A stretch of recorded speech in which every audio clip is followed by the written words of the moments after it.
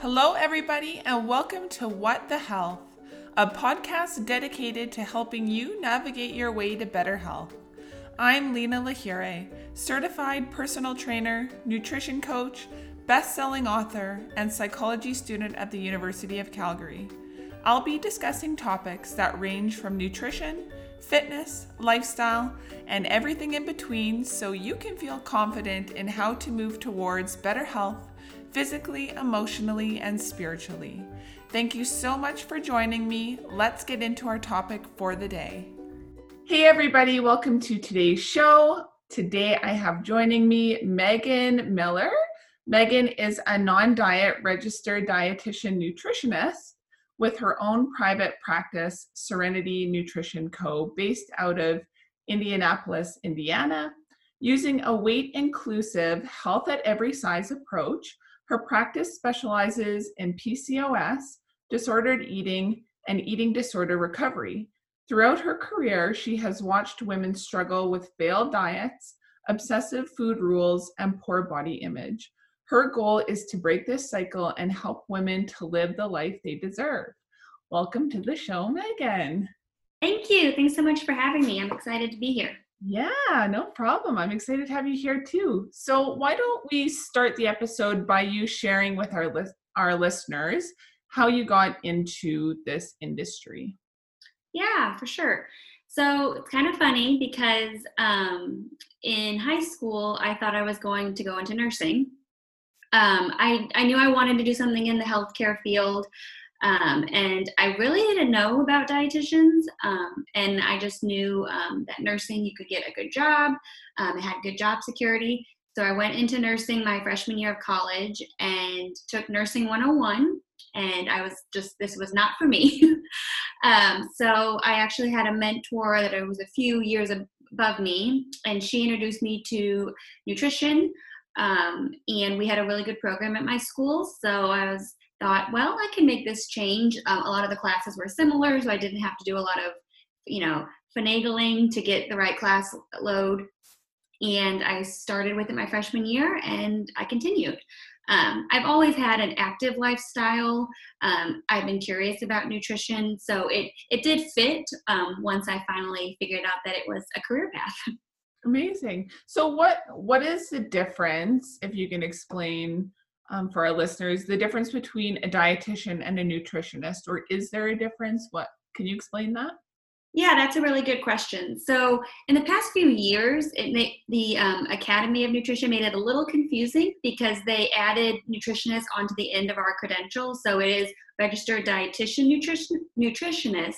But in order to have that RDN credential, there was a lot of schooling. So you go to 4 years or so of undergrad to get your bachelor's in nutrition, and then you have to do an unpaid 1,200-hour internship where you do clinical, food service, community, eating disorders, just a cornucopia of different settings. And then once you finish that, you take your national exam. And then in a few years, you will have to have your master's in order to be able to sit for that exam. So there's a lot of science in the background. There's a lot of food science, a lot of anatomy, chemistry, a lot more that goes into it than a lot of people realize.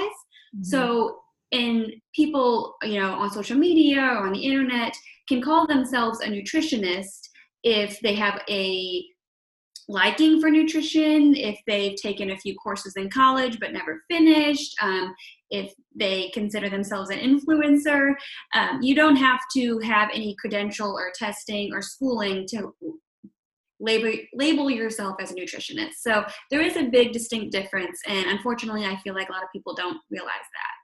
Yeah, and it's really actually kind of scary that you could be following someone on social media, and just because they might have a body that you want, or post a bunch of food pictures, you immediately feel like they're qualified. And like you're saying, there's so much school, there's so much science, there's just so much work that goes into being qualified that it's such a shame. I know in Canada here, you can't call yourself a nutritionist.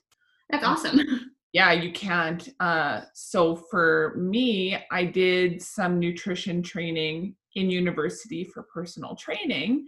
And then Mhm. I also did another year at an academy of nutrition that focused on eating psychology. But I can't call myself a nutritionist because I'm not. Yeah, but that's a really interesting background. But I really appreciate you understanding that there's a distinct difference in the schooling and the training. And like you said, a lot of people, we get on social media and they see, oh, eat like me, be like me, or work out like me. And I kind of compare it to doctors or lawyers or other professions. You're not going to go to social media and take all this advice, legal advice from a lawyer on Instagram, but it goes the same way. I mean, people are taking nutrition and body image and, exercise advice from people that they may not know anything in their actual background. So, Yeah, yeah. And so yeah, I really commend what you're doing. So tell the listeners a little bit about some of your specialties.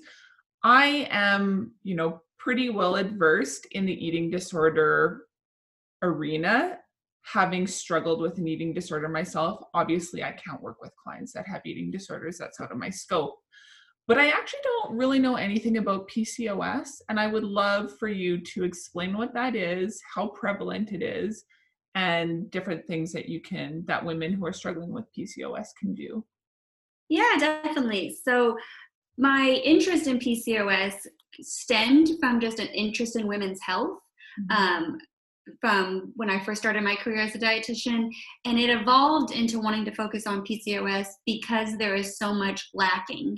Like you said, as you are in the healthcare field and you don't know much about PCOS, and I run across that more times than I can count. That even some doctors or nurses, healthcare professionals just don't really understand what PCOS is. So when I was trying to delve into what I wanted my niche to be, I just saw a very big hole in a lack of resources for women. And PCOS, or polycystic ovarian syndrome, it affects 10% of women. Wow. So it's the most prevalent endocrine and reproductive disorder that women deal with. But unfortunately, the research for PCOS and the healthcare availability is not there, even though it is so prevalent. So women with PCOS, in order to be diagnosed, there is a criteria that you have to meet, two of the three criteria. And one is an irregular period or no period or very long periods, just something that's not your normal 28-day cycle for women. And then high androgen levels, so like high testosterone, which can lead to facial hair growth, acne, all those kinds of unfortunate symptoms that women can deal with. And then also there is kind of where the name came from, you can experience fluid-filled follicles on your ovaries. They almost call them pearls. They look like pearl-like sacs, and that can only be diagnosed through an ultrasound. Right. But in order to have PCOS, you have to have two of those three things. So honestly, you can have PCOS and not even have the polycystic ovaries that you think of when you think of the name. Very interesting. I went through a few bouts. I've just started to recover as well from hypothalamic amenorrhea. Mm-hmm. And the only reason I kind of know what PCOS is because when you're going through something like that, they also can kind of check for PCOS. Mm-hmm. What is the crossover between HA and PCOS? So it's funny that you say that, because PCOS usually it's a syndrome of elimination. So you go through all of these different criteria that you could have, and then once those are all gotten out of the way, then you diagnose with PCOS. So HA and PCOS can very much overlap just because of that irregular or no period. But with HA, it's more common, and I'm sure you can speak to it, it can be because of undernourishing, over exercising, things, or, high stress situations that we're not dealing with, poor sleep can lead to that HA, because your body when your body is having its monthly cycle, it's more than just if you are wanting to have a baby, it's showing good health. And so when your body feels that it's undernourished or overexercised, it's going to take away your period because it does not feel safe to have a baby. And so with HA, if we, increase our calories and maybe do some more yoga instead of high intensity training, things like that, we can bring our period back. And with PCOS, you can regulate your period, but there's a lot more components genetically, environmentally that you deal with PCOS, such as like insulin resistance, those high testosterone levels, things that take a little more digging compared to HA, if that makes sense. Yeah, that makes total sense. So I guess with PCOS, how do women develop it? Is it largely genetic, or, like with HA, a lot of the time it's kind of self-inflicted, isn't it? Yeah. So with PCOS, unfortunately, just because the research is lacking, we don't exactly know why some women have PCOS and why some women don't. We do believe there's a big genetic factor. So if you have a mom, a sister, an aunt that has PCOS, you are much more likely to have PCOS.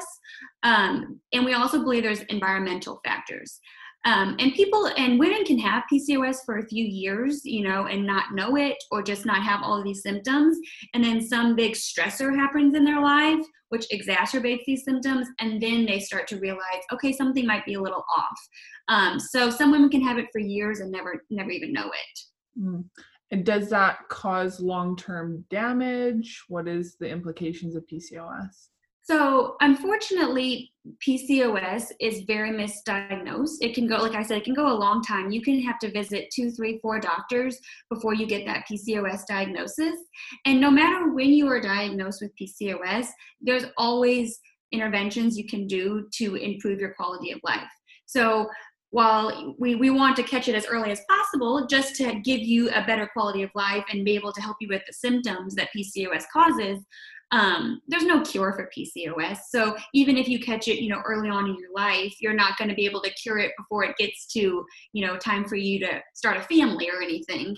But the earlier you do catch it and diagnose it, you can take those steps to implement the interventions to help you control your symptoms and get the period back sooner, or regulate your period, or, reduce your acne, things that, just cause daily struggles.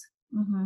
So what are some of those interventions that you typically prescribe? I know we can't prescribe anything to listeners, right? Yeah. Like just general things that someone who thinks they have PCOS, and of course, we need to caveat this by saying, like, you need to see someone professional. You can't self-diagnose PCOS. Like, you need to go and see a dietitian, see a doctor, like figure that out. But what are some general lifestyle changes someone can make? Yeah, so a lot of the times, and another reason I really enjoy working with PCOS is because the only intervention they're told is to lose weight. And with women with PCOS, the weight fluctuations and losing weight can be a lot harder due to the insulin resistance and just what's going on in the body, which can lead to, shame, guilt, eating disorders. So I wanted to be a person that looked beyond the weight, and looked beyond just lose weight at all costs, no matter what it means for your mental health, emotional health, anything. And so what I like to do is I like to look at the symptoms and the whole body. And one of the biggest things you can do to help your PCOS is to manage your blood sugar. So a lot of women have insulin resistance when you have PCOS. Just because you have PCOS, it does not mean you have insulin resistance, but many women struggle with insulin resistance when they have PCOS. But anyways, to manage your blood sugar, one of the best things you can do is eat regularly. Mm-hmm. So eating every 3 to 4 hours, eating really good complex carbs with good fiber, pairing it with a protein source. So I like to add foods back into women's diet. A lot of times with PCOS, if we're looking on social media, we see eliminate dairy, eliminate gluten, eliminate all these foods that there isn't a lot of science behind it. I mean, there are a few research articles, and they're very small studies that show some improvements with some dairy or things. But for most women, you don't need to eliminate all these foods and cause all of these food rules and poor body issues and poor relationship with food. You can add in food that's going to really help maintain that blood sugar. So for one, stabilizing blood sugar and stabilizing eating patterns is something that I really focus on at the beginning. And then another thing that women don't realize is the stress. The stress that it causes that you have on your body can really exacerbate PCOS symptoms. So working on stress management and ways to reduce stress in your daily life is another big component, regardless of your weight, that you can focus on to really help manage your PCOS symptoms. Mm-hmm, mm-hmm. So you're saying that, is it more common for women that have PCOS to kind of struggle with their weight because genetically they're just more insulin resistant? It's correct. So a lot of times when women go to the doctor and they get that diagnosis of PCOS, they will be told lose weight and you'll feel better. Your symptoms will decrease. And I kind of compare it to climbing Mount Everest. You have all of this resistance on you when you have PCOS, when you're trying to lose weight. So a lot of women, they try and they aim for that, 5, 10, 15-pound weight loss. And if they get there, they probably did it in a very unhealthy way. And they did it with unsustainable interventions, crash diets, things of that nature, or they realize they can't. And so it starts this body shame and guilt process that increases stress, increases anxiety, and which just kind of is a domino effect and circles back to the beginning. So weight issues are one of the biggest hurdles I see with women with PCOS, which is why I don't want to focus solely on the number on the scale. I mean, there are so many things we can look at, lab values, stress management, things of that nature, regardless if your weight changes, and your PCOS can improve. That's so interesting. It makes me think about it. Well, it actually just gives me a little bit more compassion for, women. Like, you don't know what someone's going through, and maybe they don't even know what they're going through.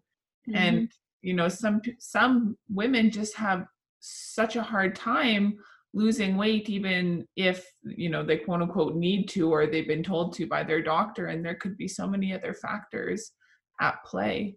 What's happening with the other hormones for women with PCOS, like leptin and ghrelin? Are those altered in any way from kind of like a normal value? Yes, in some terms. And with PCOS, it's hard to say like everybody will have this, everybody will not, because all the symptoms are different. But definitely regulating hunger hormones can be off, regulating, like you said, like testosterone hormones and estrogen, progesterone, all of those hormones can be off. And when you have irregular hormone balance, it's going to affect your hunger cues. It's going to affect how you feel when you're full, or if you ever do feel full and satisfied. And a lot of women that I talk to with PCOS, they fear food in the sense that they don't want too much of it and they don't want to feel satisfied by it. Because if they feel satisfied, they think they're going to overconsume it. So they try to eat the bare minimum just to get by at some women, and then hopefully they never experience that fullness or that satisfaction because they never allowed themselves to get there. Which again, we know women with PCOS are 6 times more likely to develop an eating disorder. And one of those eating disorders being binge eating disorder. And it's a natural cycle. When you restrict, your body's going to have to compensate for it at some point, which leads to those binges, which leads to that shame and guilt that we've been talking about. And it just starts that cycle right over. It's interesting that you brought up binge eating disorder, because I actually wanted to touch on that with you and get your opinion. Obviously, we're at a very stressful time in life right now. Everyone's isolated. When our stress levels are higher, we have a tendency to go to the things that we can control, one of those being food. Are you seeing a rise in binge eating with clients at this time? I don't know if I necessarily see a huge rise in it, but more so just noticing it more. Like the clients are noticing it more because they have so much more time to think about it. Or the effects of the binges are a lot worse now because they have all day to think about what they did last night, or they don't have as much distraction. And which in terms, it may help them realize, okay, I want help, because now I realize just how much it's affecting my life when we're so busy day to day that we just kind of think, oh, I can deal with it. But I have noticed them saying, I feel like I'm doing it a little bit more, or I realize I'm doing it more, if that makes sense. Yeah. And what's the difference between binge eating and just overeating in general? Can you explain for our listeners? Yeah, so a lot of people that deal with eating disorders don't believe they have one because they don't meet the criteria, quote unquote criteria. And there is a lot of gray area with diagnosing eating disorders. And what is a binge to me may not be a binge to you. And vice versa. What a binge is to your significant other may be a normal meal for you. Mm-hmm. So if you are overeating, and you're doing it every once in a while, and you kind of feel that, I want to lay down feeling after a few meals here and there, it's more of just overeating. You may have just had, one plate too much at the buffet that day or something. But with a binge, it's usually a form of restriction. It's a result of restriction. So if you notice that you maybe have one meal during the day and then you're so hungry at night that you just can't control how much you're eating, and that happens often, 1, 2, 3 times a week, it may be more than just an overeating issue, or it may be more than just, oh, you're feeling a little more full than usual. And usually binges are met with a lot of guilt and shame. And if you're overeating, sometimes you just feel like, oh, I just ate a little too much, but I'm fine. Mm-hmm. You don't have all that mental health bogging you down, if that makes sense. Yeah, for sure. The eating disorder that I struggled with was bulimia. So I have a soft spot in my heart for binge eaters, obviously, because I was one. And yeah. I like to explain it as just this like food coma that you go through. It's like you just kind of lose all control and you just go for it, right? And with overeating, now that I'm so far away from that, yeah, I love how you said you just kind of feel like you need to lay down after a meal. You're not like, standing in the cupboard with the door shut, like eating as many crackers or whatever else you're binging on at that moment as well. And I like that you said food coma, because I almost feel like some people detach from themselves and you don't even know what you're doing, thinking about what you're doing. So I like that you put it that way. It's interesting. Mm-hmm. What kind of advice would you give for people who are struggling with binge eating? Because I know a lot of people that do struggle with binges. First, I would just give yourself a lot of compassion. It's something that a lot of people in our culture don't like to acknowledge or don't think it's a big issue, because in our society, we believe eating disorders have one look. And if you don't look like you have an eating disorder, then you don't actually have one. So a lot of people that struggle with binge eating disorder just don't even think that their disorder is valid.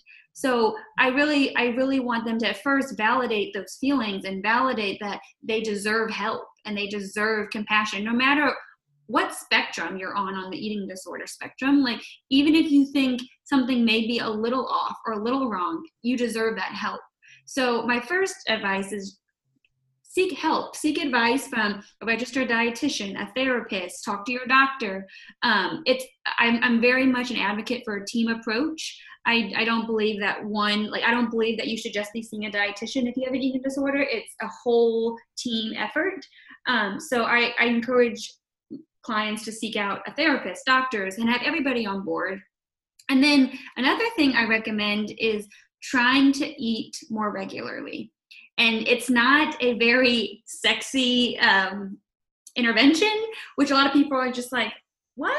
But it's something that is so important, because if we are nourishing our body adequately every 3, 4, 5 hours, your body does not feel that need to compensate and overindulge or binge, at some point during the day. So I would say seek help, and then maybe start to regulate your eating, even if that means setting timers on your phone. of I'm going to eat at 8 and noon and 4. And even if you don't have to have a big meal, but even if you just start getting your body used to eating more regularly, that's a great place to start. And that can be really scary for someone who has spent a life dieting and has been told that they need to restrict food, or, just like the old adage, exercise more, eat less. Obviously it doesn't work. If it worked, it would have worked a long time ago. But there's still, and I mean, like, if you don't eat, eventually you will lose weight. But like, it's not going to be good, and all of that weight will come back eventually. So that can be probably a pretty scary prescription for someone who has spent a life restricting. Exactly. And that's why I really, really advocate for seeking help. All of you don't need to do this alone. There is no, and it's like you said, for somebody, if you are in your 30s, 40s, 50s, just now realizing that you deserve help and you want help, you have to break down 50 years of, like you said, diet mentality and food rules and restricting yourself. So one, it's not going to happen overnight. It's going to be a process. And don't compare yourself to somebody that recovered, quote unquote, recovered in 3 months. It may take you 3 years, but just starting somewhere and starting with help, because you do have a lot of walls to break down, and it's really hard to do by yourself. Yeah, I love that you said that. Can you talk a little bit about food rules? Because we've thrown that term out a bit here, just for people that may not know what that means. Yeah, so food rules can be different for everybody. I like to think one that comes to mind for me is I used to hear a lot, you can't eat after 7 o'clock or all of it will go straight to your hips, or whatever body part you want to. Very scientific, isn't it? But that's something that you think of. Or I can't ever eat X, Y, and Z because it'll lead to all this weight gain, or I'll be out of control around food, or just things that and they're not even necessarily made up, because a lot of these food rules we have on ourselves, we have heard from the exterior around us. We've heard from social media or Dr. Google or TV shows, anything that we hear. But food rules are things that force us to listen to the outside world rather as opposed to our hunger and fullness cues. So a lot of people, like I talk to, the whole eating after a certain time, if they have a late work shift and they're hungry when they get home, but it's after X time, they don't eat because they're not supposed to. So that's just a food rule that comes to mind, but there are many food rules. And one exercise that I love to do is you just sit down and you think, what are some of the food rules that I am tied to on a daily basis? What are things that instead of listening to myself and what I need and what hunger is telling me, what do I do? And another one could be having a piece of gum instead of eating a snack, because you're told that hunger is bad and that hunger means that you did something wrong, as opposed to, okay, let's get this hunger away and let's have a glass of water or chew some gum. And, obviously there is health benefits to not eating late in the evening, right? Like you can get a better sleep or like there's different things. But if you're eating in the evening, which is extremely common, maybe check that you've had enough food during the day and why you're heading to the fridge at 9 o'clock at night instead of, immediately just going straight for that as a quote unquote bad thing. Like, if you don't want to eat at night, maybe you need to eat more during the day.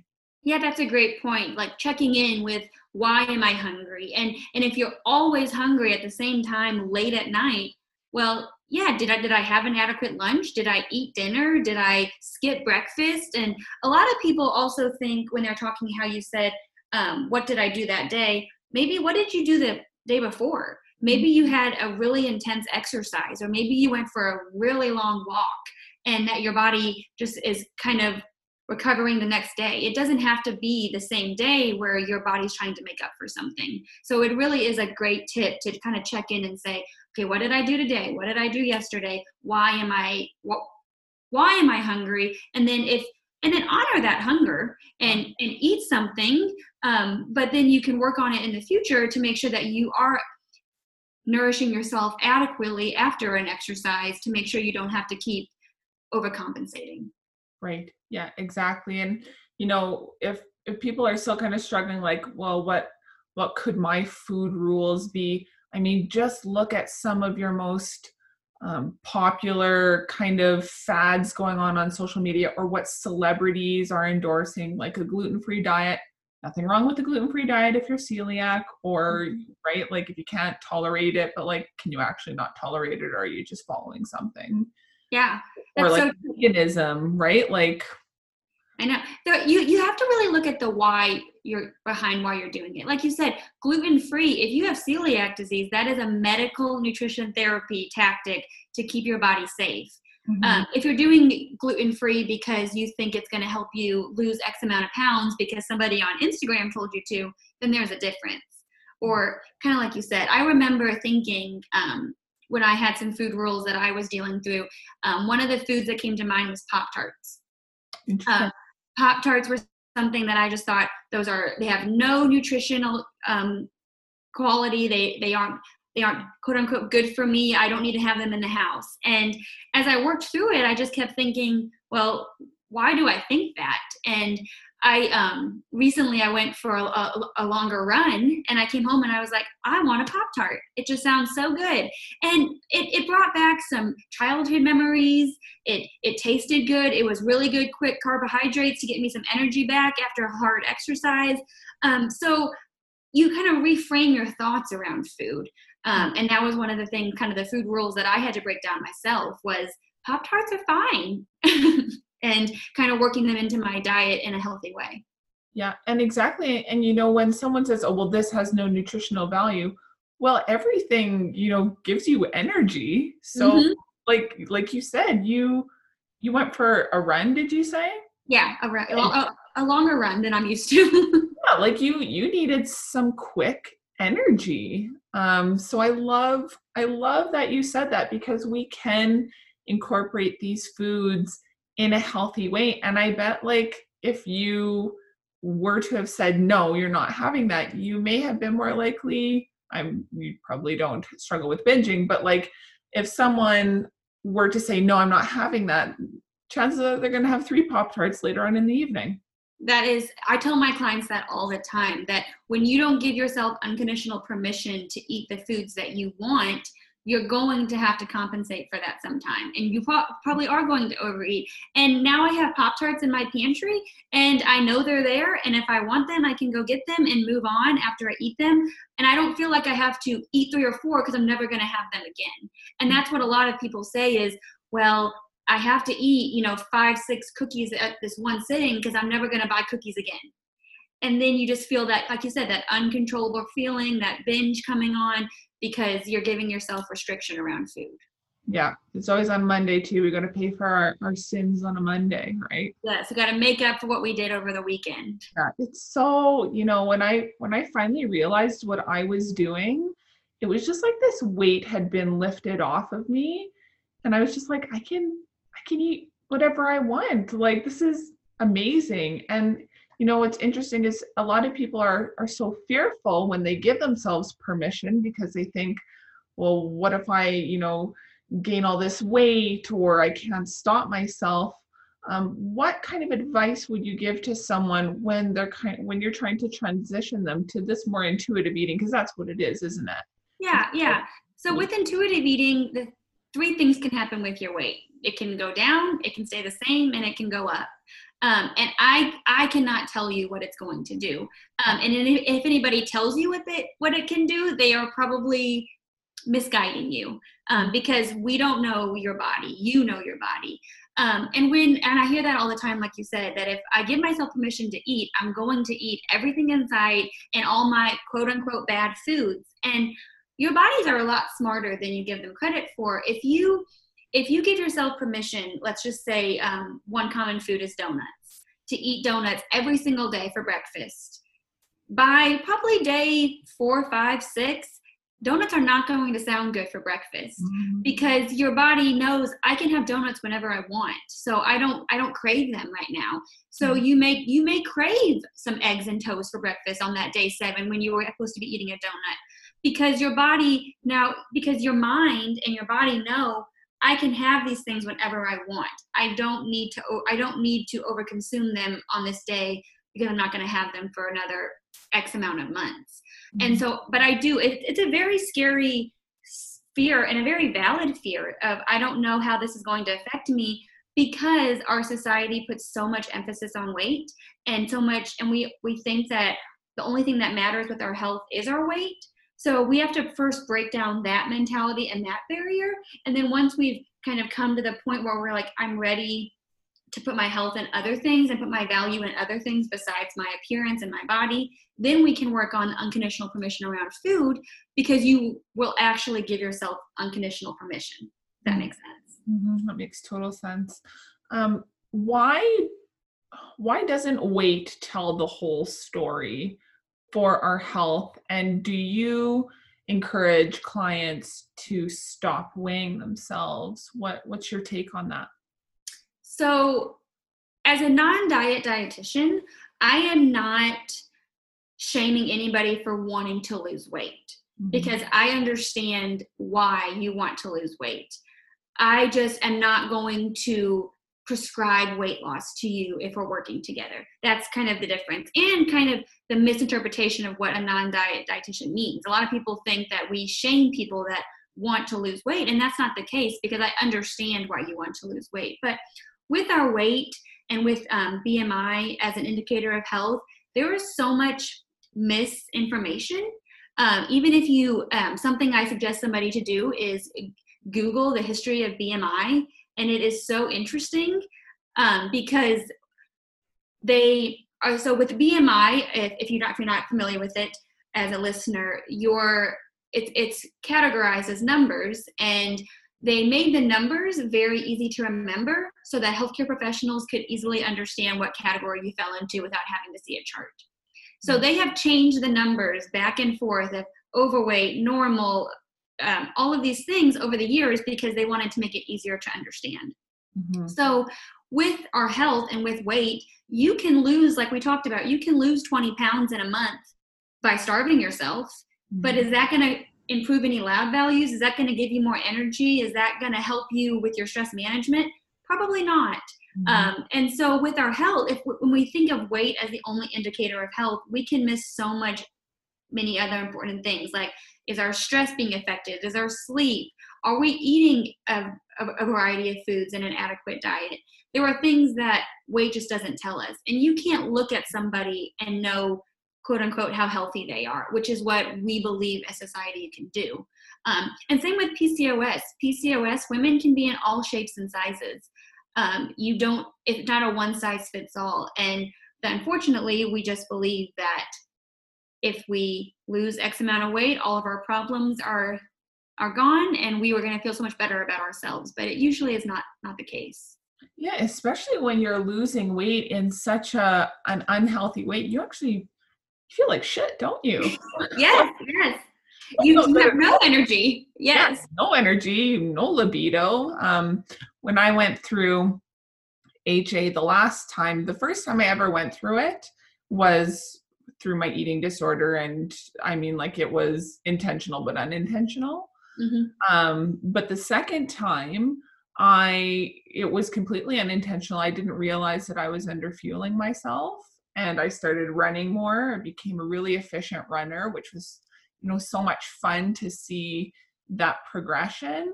But I just wasn't eating enough, and then my grandpa passed away, and I went through a lot of stress. My sleep really suffered, and it was just kind of the perfect storm. But Yeah. I had I not been looking at my weight, because I spent about 3 years not weighing myself to Mhm. overcome my disordered behavior around food and body. But I started my clothes started to get bigger on me. I started to lose weight. So my husband suggested that I start weighing myself just to kind of check in. And I Mhm. was dropping weight significantly. And let me tell you, I felt terrible. Like, Yeah. it was horrible. I was cold all the time. I had absolutely no libido. I may have, looked better in short shorts, but it was like the worst time in my life. Like it was so not worth it. And I'm sure your mental health and your emotional health were plummeted.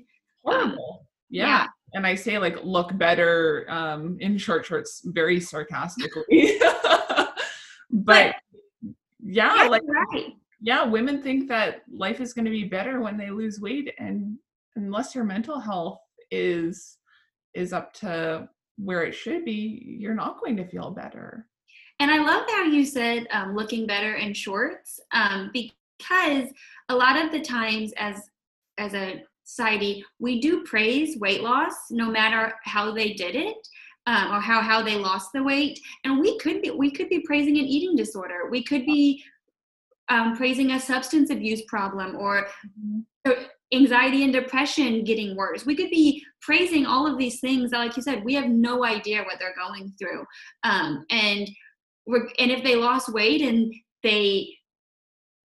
and that's all that matters, then we kind of miss the big picture of everything else going on. And I think that's a lot of times what happens, even in healthcare, that if we lost weight, oh, great, you did great. Don't worry about just keep going, without, asking them, well, are you okay? Do you feel better? Do you, like you said, are you eating better? Are you eating more? Just all these questions that we don't ask when we just see the number go down.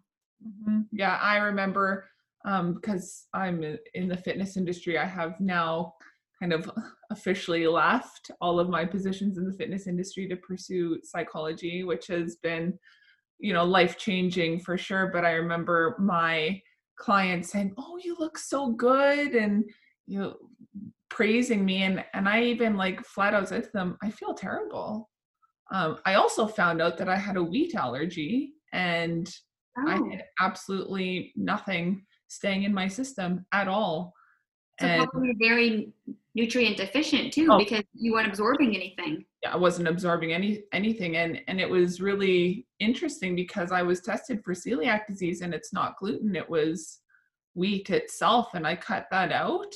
And I had been diagnosed with IBS as well, like a while ago, and it wasn't IBS, it was just this one thing. And I started to, put weight on, and my period came back, and everything, like life just changed. And yeah, I did have to put weight on, and it's amazing just how wrong people have it when we're just looking at pictures on Instagram.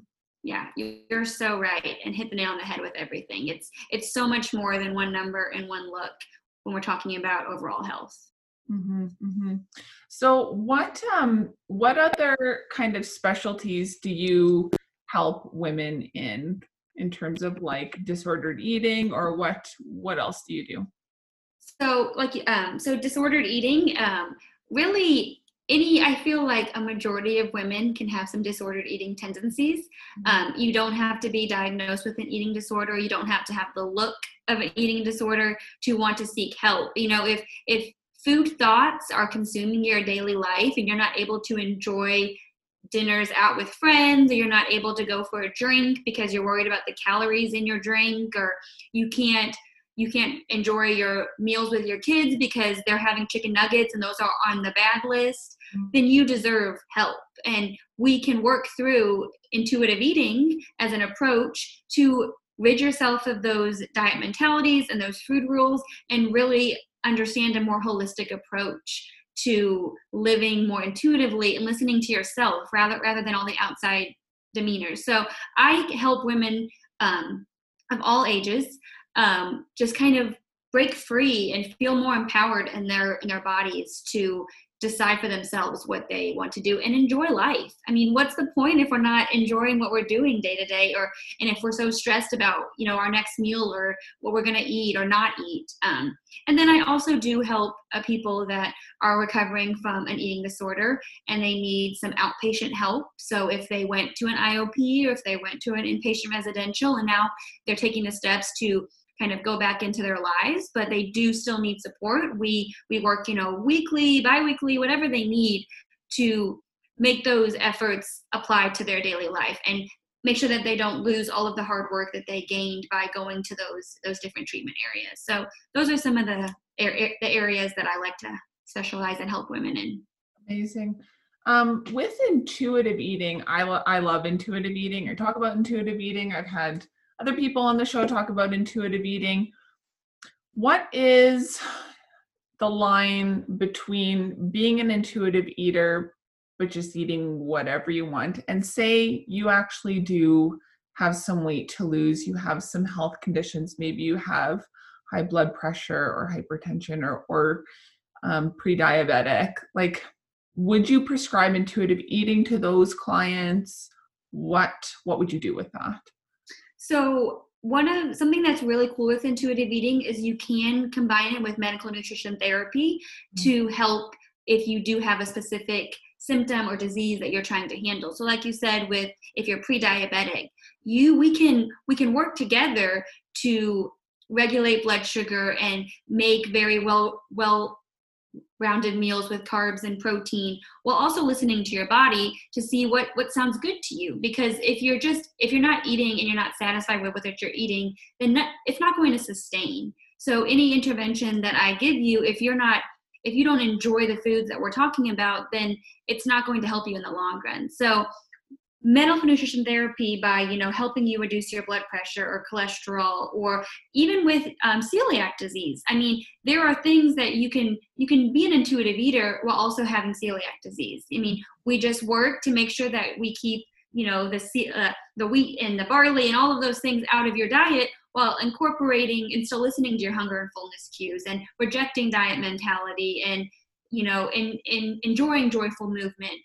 Because one of the principles of intuitive eating is gentle nutrition. Mm-hmm. It's usually just at the end of the journey. That way you can break through all those walls and barriers first, and then incorporate some gentle nutrition interventions to help you if you're pre-diabetic or have high cholesterol or have PCOS or anything. Because the things that we talked about earlier in the episode with PCOS, those are medical nutrition therapy interventions. It's just putting it in a way that feels more of just like a daily life intervention rather than quote unquote putting you on a diet. Yeah, is that what you mean when you say gentle nutrition?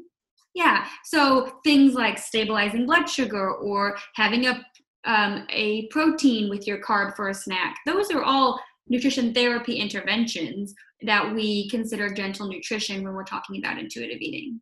Yeah. How frustrated do you get when people come to you and talk about cutting out carbs?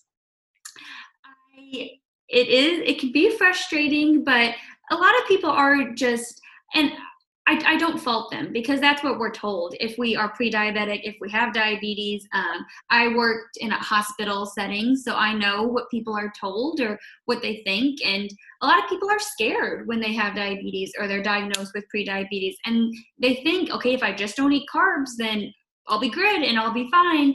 And so it's just kind of educating. It's educating on what carbs do for our bodies and why our bodies need carbs and the different types of carbs. So once people hear that they're allowed to eat carbs, they usually are like, okay, maybe let's see. And then we kind of break down those food rules and we help them incorporate carbs in a very healthy way. Mm-hmm, mm-hmm. Yeah, that is so true. Like, I try to like look at where someone is coming from as well and why do they think this way. It also reiterates our whole point, what we started the show talking about. You cannot go online and search out information and self-diagnose, especially if you have a medical condition like diabetes, the type 2. Like, you can't go online and just follow some, cookie cutter nutrition program. It's dangerous and it's not helpful long term. You need to seek out a qualified professional, like a registered dietitian, a registered nutritionist, not even someone like me, like a nutrition coach, right? Like, honestly, you need to seek out professional help with that. That's so true. I tell people all the time, you can Google a question about your health and find 10 different answers with 10 different interventions to do. So it gets really confusing. And like you said, it can be even very detrimental to your health if you start to implement some of these things that have no science behind them. And I see, nutrition coaching is quite big in Canada. And I see a lot of people crossing a lot of lines when they're within their scope of practice. And, it's kind of scary to see, especially when supplements are being recommended. We're within my body of education, we're not allowed to recommend supplements or dosages of any kind of supplements. We work alongside doctors and dietitians and nutritionists. So if anyone is prescribing you something, especially if they've never even met you, like that's a huge red flag. Yes, definitely. If somebody's messaging you over Instagram trying to have you try this tea or this supplement or something, unfortunately, they probably just want the money. Yeah. And usually those things are pretty expensive. So instead of, and I understand if you are desperate for answers and for help, it makes sense why you would want to try these quick fixes. But like you said, talk to your doctor, talk to your dietitian before buying anything or taking anything that you've been prescribed by somebody that doesn't have that credential. I also, I'd like to talk about one more topic, and it's one that I'm like obsessed with, and you can let me know what you think about it, is fiber. Can you talk about fiber? Because I'm just like in love with fiber. Yes, I love that. That's funny because with my when I worked at a hospital as a dietitian, an outpatient dietitian, I gave a diabetes class. And one of the things I would say is if you don't listen to anything I say, focus on fiber. I say that is the gold standard of carbohydrates, of health, is adding more fiber to your diet. And it's funny because I'm sure being in the fitness industry, you have heard of the infamous keto and all of that.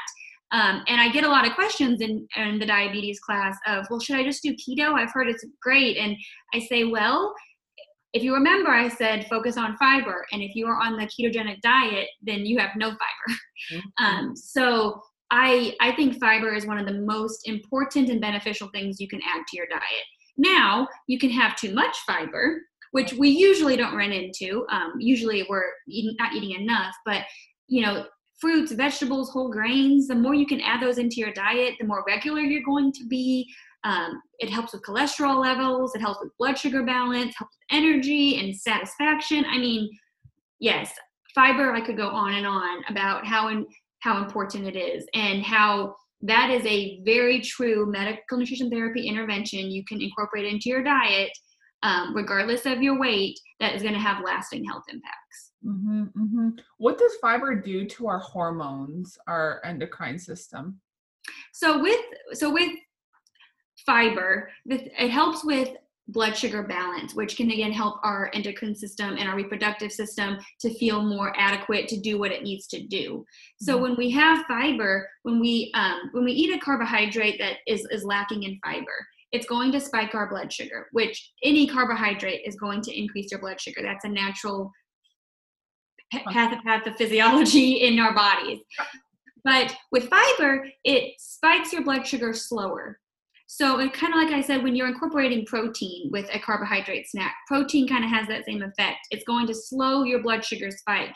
And when we're trying to regulate blood sugar and, battle insulin resistance and regulate our hormones, we want blood sugar balance. And we don't want the highs and lows of blood sugar going up and down. So when you add fiber, it helps with that. And then it helps with, like I said, making you more regular, and gut health is so important. And the more we learn about the gut, the more we realize how much it impacts our overall health and our hormones. So if you can add more fiber into your diet, and make yourself more regular and make sure you're having, daily bowel movements, then you are going to be helping your whole body system. So anytime you can add more fiber, the better. Yeah, back in my diet days, I tried keto, and it was awful. It was terrible. I awful. Like you are just lacking in energy. And now anyone who tries to I've had people message me on Instagram saying, would you like to promote this supplement? I was like, no, absolutely not. No, thank you. Like a keto diet. And just because you ate a tablespoon, of psyllium at every meal does not mean that you are getting the diversity first that you need with all the different sources of fiber. And it doesn't mean that you're getting enough fiber because that's what people will say when I say that I'm not a fan of keto. I'm not a fan of any diet, but I'm specifically not a fan of keto because I believe in eating fiber. Yeah, eating plants and eating a diverse, and when people come back and say, well, you can take this supplement or you can drink this powder and you can get what you need, our bodies absorb the nutrients from food so much better than supplements and from powders and drinks. So even if you are quote unquote having your fiber in a tea, if you are eating plants and whole grains and getting that diversity, like you said, in your gut, it's so much more beneficial than getting it from a supplement. Mm-hmm, mm-hmm. What's plant-based eating like in the US? Like, is there a big movement of plant-based eating? There is in Canada. Yeah, I would say it's gaining popularity. Adding more plants and meatless Mondays and things of those nature, kind of in the ballpark. And there is very great evidence-based research on increasing your plants, but it's kind of funny when you are eating more plant-based, you're eating more fiber. So it kind of all goes back to that gold standard of this is something that you want in your body and you want things. And when you go on diets that eliminate, beans or grains or fruits, things that take away those things, you're taking away all that fiber and all that plant diversity in your diet. So plant-based doesn't go along with some of the fad diets out there, but it is something that is gaining popularity, and I do believe it's something that can be implemented in a healthy way. Yeah, and I think it's important for everyone listening to realize, when we're saying plant-based, we're not saying everyone needs to go vegan. Correct. Right? Like we don't want to, kind of go from one disordered way of looking at food to another and saying all meat, all dairy, all eggs are bad. Like, can you offer some guidance for people who are like, well, I need to go vegan now to get more plants? Yeah. So like you said, we don't want to go from one disordered thought to the other. And when you're thinking about plant-based, it's just thinking about how can I add more fruits, vegetables, things to my diet. So like I said, you could do meatless Monday. You could do one dinner a week with your family where maybe you have something, so maybe you try tofu instead of some chicken, and it's not to say that, again, chicken is a great form of protein. I'm not telling you to eliminate chicken in your diet, but if you're trying to add more plants, or let's say that you're having a cheeseburger for dinner and maybe you have a side salad, maybe you just add plants. How can I add vegetables to my meals to add more diversity to my gut and add more plants to my diet without taking away other foods? We always want to think what we can add, not what we can subtract from our diet. Love that. Yeah. And that is definitely something that I've been preaching for quite some time now. Like, let's add so much beneficial foods, and that can include chocolate chip cookies and pizza and hamburgers, right? Like, yes. But let's add them all in instead of thinking about what we need to take out, and that, like you said, just kind of going with diet culture. I could talk to you forever. I just want to ask you one more question. You're so full of information and knowledge. What about sugar-free diets? So that is another big fad that we see out there. And it's, without getting too much into science, I mean, carbohydrates are sugar. Yeah. Your body breaks them down into sugar. And a lot of people, how we talked about before, feel out of control around foods that, are high in sugar. And sometimes it's because you don't ever allow yourself to eat them. So if you go on a sugar-free diet and you eliminate, again, all carbs, because carbs break down into sugar in our body, then what are we teaching ourselves? Or what are we going to do when we add back in that food? Because we're not going to know how to do that in a healthy, sustainable way. So whenever I'm talking to people and they're like, well, I'm just going to eliminate it because then I don't have to worry about it. And I'm saying, okay, so you're 25 and you're telling me you're never going to have a birthday cake again, or you're never going to have some spaghetti and meatballs again? And they're like, well, I don't know. And it's like, why don't we, instead of eliminating it, why don't we talk about how we can, like we've been talking about, add it back into our diet in a way that gives yourself permission to eat it when you want to. So I'm not a fan of, sugar-free diets or sugar detoxes, because I don't believe that they're going to help you whenever the time comes to add it back in. Yeah, don't even get me started on detoxes. We could go on for hours about don't waste your money on detoxes on the internet, but we don't have time for that. Yeah, no, honestly, we're so on the same page. It's not even funny. I at one point was all like the zero sugar. Again, you feel pretty terrible, especially when you exercise. Like, oh yeah, girl, you need that sugar. Yes, you need that quick energy. Yeah, I have a bowl of jelly beans now sitting on my counter, and it's just like, because they're there, like, you just give yourself permission, like you said with the Pop-Tarts in your cupboard, like you just have them when you want them, and it's really quite freeing, isn't it? Yes, it's so liberating just to not have to be preoccupied with food thoughts every day. Or to go to a restaurant and like just actually order something off the menu without changing everything. Yeah, or worrying about all the calories and making or trying to, get within a certain calorie amount for dinner. Just enjoying the company, enjoying the food, especially now when we don't get to go out to dinner.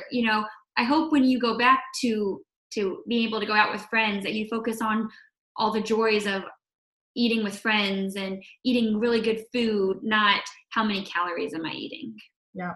So what advice can you give to our listeners to start to develop a healthier relationship with food? Because that's what this is really about, isn't it? And start making some strides towards that new way of eating and living. I would buy the Intuitive Eating book. Yeah. And then I would seek out an intuitive eating dietitian to go through the book with you and to help you with exercises, to break down the food rules and the diet mentality and giving yourself permission. Because like we talked about, this is a really scary thing to do. And especially if you've had years and years of diet culture, at you, it's going to be really hard to do on your own. And it's going to be really hard to do it the right way on your own. So I guess my best advice is to seek out somebody that can help you go along with you on this intuitive eating journey.